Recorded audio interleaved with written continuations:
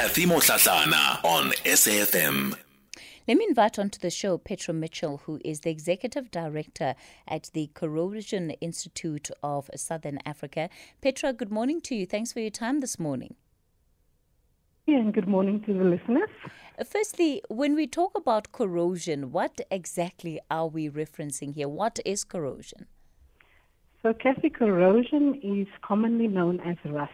Now, the technical term for it is when a refined metal wants to go into its original state. In other words, it's a deterioration of material by its reaction with its environment. So, let me just give you an example. Materials such as metals react differently when exposed to various environments, like, for example, salt water. So if you're coastal, it will react differently versus untainted water. So that is basically a rough explanation of what corrosion is. Just as a note, other materials also corrode, but we focus on metals more than other materials. When we look at why corrosion is such a big issue, or why rust is such a big issue, I suppose the cost that it has on the economy is quite big, which necessitates that we give it attention. Exactly that, Kathy. So when we look at corrosion and why it occurs, there's two things that happens. It's either that the infrastructure or the asset is not maintained, or not the correct application is applied, or specification hasn't been followed. So if you look at the health and safety risk, the financial implication, and the environmental impact it has, I mean, we spend 130 billion rands a year, which is plus minus 4% of our GDP, as a result of corrosion. Now, other research has shown that 1 ton of steel could turn to rust every 90 seconds, and 50% of every ton of steel is used to replace corroded steel. Now, if you can imagine 130 billion rand a year, if you divide that with 60 million South Africans, we spend about 2,500 rand a year towards corrosion. Is it really avoidable, though, or is it one of those things that is a necessary evil, that if you're using certain materials to build infrastructure, then you're likely to have corrosion at some point or the other? It is unfortunately not avoidable. So it's one of those necessary evils, as you've pointed out. But with our membership base and the known technologies out there, there are solutions out there that can reduce the progress of corrosion significantly. So that's why it's important from the start of the infrastructure or the planning that the right people, for example, contractors, the right specification goes out, and also the applicators who's going to apply, let's say, the coatings to a pipe, that they are actually trained appropriately to actually apply these solutions. So yes, you will have an infrastructure that a contractor will say to you, the lifespan of this building is 25 years. But if you don't maintain it, like, let's call it every 5 years. Let's take your car, for example. If you don't service your car regularly as per the manufacturer's guidelines or the person where you bought it from, then you're not going to get the lifespan out of your car that it's intended to be. The same with infrastructure, the same with our assets. We can have a lifespan of 25 years, but if it's not maintained regularly as specified, then it's not gonna last, and therefore you will sometimes see bridges collapse, you will see roads collapse, because it's all integrated. What do you find are some of the biggest challenges that are faced when it comes to maintaining this infrastructure? I think the challenges that we face are, number one, it's either that the people that apply these technologies are not properly trained, and also from the beginning, let's call it from the start of the meeting, where let's say infrastructure development say that we're going to build a school, it is generally that find that it's either not specified correctly, or some people might say, no, it's too expensive, so therefore we're going to go with a cheaper option. Yes, you will get 2 years out of your asset, but if you apply the right technology, it can last you for 20 years. So it's I think sometimes I firmly believe that if you're not aware of what the implications are, you're just going to go with the cheaper option, and corrosion, unfortunately, is seen as we will deal with it as when it happens. But if it's dealt with from the beginning, instead of replacing, let's call it water pipes every other day or every other year, we can actually have a longer lifespan in that asset. Why do you think it is that we are seeing, at least when it comes to infrastructure, the kind of infrastructure failures, and I'm talking here about, big projects, why we're seeing the kind of failures that are associated with infrastructure that we have seen? To think about a bulk water supply system of an entire municipality washed away. That is incredibly significant. And I wonder, when you assess that from the perspective of infrastructure that is perhaps not being properly maintained, but that is supposed to last for a certain amount of time, what are some of the immediate things that you think of as an expert in this field? Normally, when these type of things happen, as I've explained earlier, Kathy, it's either because the application wasn't applied properly, or the actual water pipeline in this instance hasn't been maintained as per the specification. So you will find that people will ignore the fact that you need to maintain it every 5 years and just leave it because we haven't found any issues with it. And then you will find a water pipe washed away or burst. And yes, the inconvenience is not having water in your home, but if you are a business like a laundry service or a brewery, it affects you tremendously. So a lot of what we find in the industry and what our members find is that it's either not applied properly, the let's call it the coating, or it's not maintained at all. Do you find that bad weather conditions actually add to the state of corrosion? It definitely does. The bad weather conditions can definitely add to it. But when it comes to the planning, the for example, the engineer would be able to specify that or make provision for weather conditions as well, or they should make provision for water conditions as well. As an industry, when you look at where we are as a country and the kind of climate that we are expected to have in the next couple of years, the fact that the weather patterns are changing, some parts of the country are expected to have more inclement weather than before. How do you think that this should be informing how we are treating our infrastructure, or even how we are building infrastructure?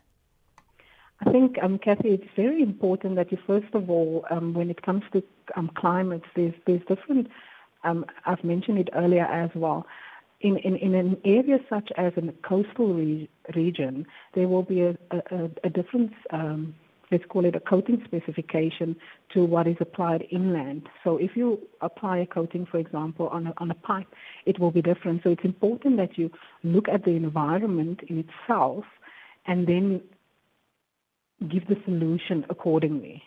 So keeping in mind the various change in water in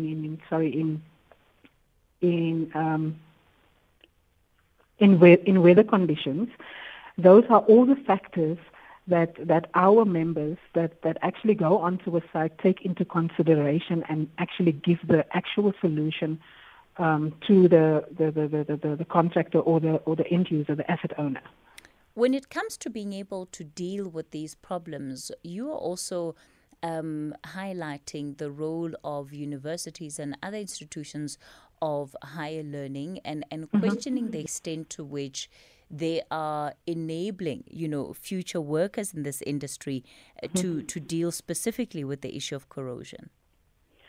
Kathy, in my opinion, when it comes to science of corrosion, research, and the study of corrosion mitigation in general, there's not enough done at school level to make people aware of and to study corrosion. So, for example, typically at universities, one will find that a single module dealing with corrosion is part of a program such as metallurgy or material science.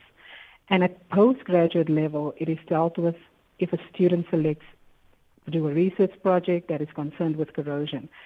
At secondary level, there's no students that are exposed to the studies of corrosion apart from the annual invitation to our annual Corrosion Awareness Day. Now, we cannot wait for postgraduate level to introduce corrosion because, in my opinion, if you know better, you do better. So, therefore, we as the Corrosion Institute are in direct communication, and we're working currently with the Quality Council of Trades and Occupation, which is the QCTO, to actually develop qualification that will address all levels of training. So from primary to secondary, right through to university and postgraduate level. Why should people care about this topic? Because it can also be, a very niche topic in the sense that it affects us because all of us engage with infrastructure in one way or another. We use infrastructure, but it's not something that affects us on a day-to-day basis until the bridge collapses or your house is found to not be in a satisfactory state. I think we should care because, number one, it poses a health and safety risk, like you've mentioned. The financial implications and the environment, I think more so government should care because when we talk about, yes, we have corrosion at our homes, when we look at our gates, if it's galvanized, which is a form of corrosion protection, yes, that we have. But when we look at why should we care? Why should government care? I think should be the question. Is for me, it is government needs to get more involved to ensure that corrosion is considered from the get-go. Because what we find is that, like I said, it's always an afterthought. We will deal with it as it happens. If it doesn't happen, it doesn't happen. So maintenance is imperative to ensure that our structures remain protected. So, for example, if we do regular cleaning, we're checking our systems are operating. Can you imagine if we keep existing infrastructure in an optimal condition, the 130 billion that we spend a year on corrosion can actually be used for new infrastructure like roads, our water pipelines, housing, schools. All of that money can be repurposed if we actually. I will actually challenge the Department of Infrastructure and Development to come and have a chat with us, and see how we can work together. Because that is why we have the World Corrosion Awareness Day today as a theme. Is like, how can we work together with our other industry? Because we're very multidisciplinary. We're in the aeronautical industry. We're in your car. Cement and concrete, all of those. So we like I said, I'm challenging the Department of Infrastructure Development to come and have a chat with us and see how we can actually work together with them and advise them, because our memberships are so diverse. We have the solutions, we have the technology to assist and ensure longer lifespan on our infrastructure. And 130 billion rand is a lot of money. And I think we can actually repurpose that in other things, like I said, like water and pipelines. The other thing is, Kathy, 50% of that cost can be saved as a result if people are just trained properly and if they apply the right solution. What is the answer where infrastructure has been neglected, corrosion has taken place? Is the only alternative to replace that infrastructure? No, it depends on the advanced stage of corrosion or where it actually is. So what the expert will do, or what our members will do, they will go and assess the situation. It might be that certain parts has to be replaced in its entirety, but there are technologies out there that we can get rid of the corrosion and repurpose it. It all depends on the severity of the corrosion. And I suppose on some level it also requires, especially with the call that you're making to government, it requires that even municipalities begin to look at this with a much closer eye. Yeah, and even I mean, we have asset owners as members, and they are part of our subcommittee where we sit around the table as well and listen for like Joburg Water, etc., where we and the likes of Transnet, where we look at the cathodic protection side of things, where you have to protect your pipeline and your railway lines. So it is definitely important that the municipalities, local and national government get together and because the solutions are out there. It is there. All right, let's leave it there for this morning. Petra Mitchell is the Executive Director at the Corrosion Institute of South Africa, and that's the advice that they then have for government right now. They're calling on government to engage experts in the industry to help them when it comes to maintaining the infrastructure and ensure that they're using the very best information and knowledge that is available out there, because we do want to see an increase in the lifespan of our infrastructure. You heard there, the total cost of corrosion to the South African economy is on average 4% of GDP. So, when they break it down, they say 250 that each of us rather is paying 250 Rand per month to corrosion, simply because infrastructure is not properly maintained, and therefore the damage that it experiences in the short to medium term becomes more than it needs to be. We'll leave it there with that particular conversation.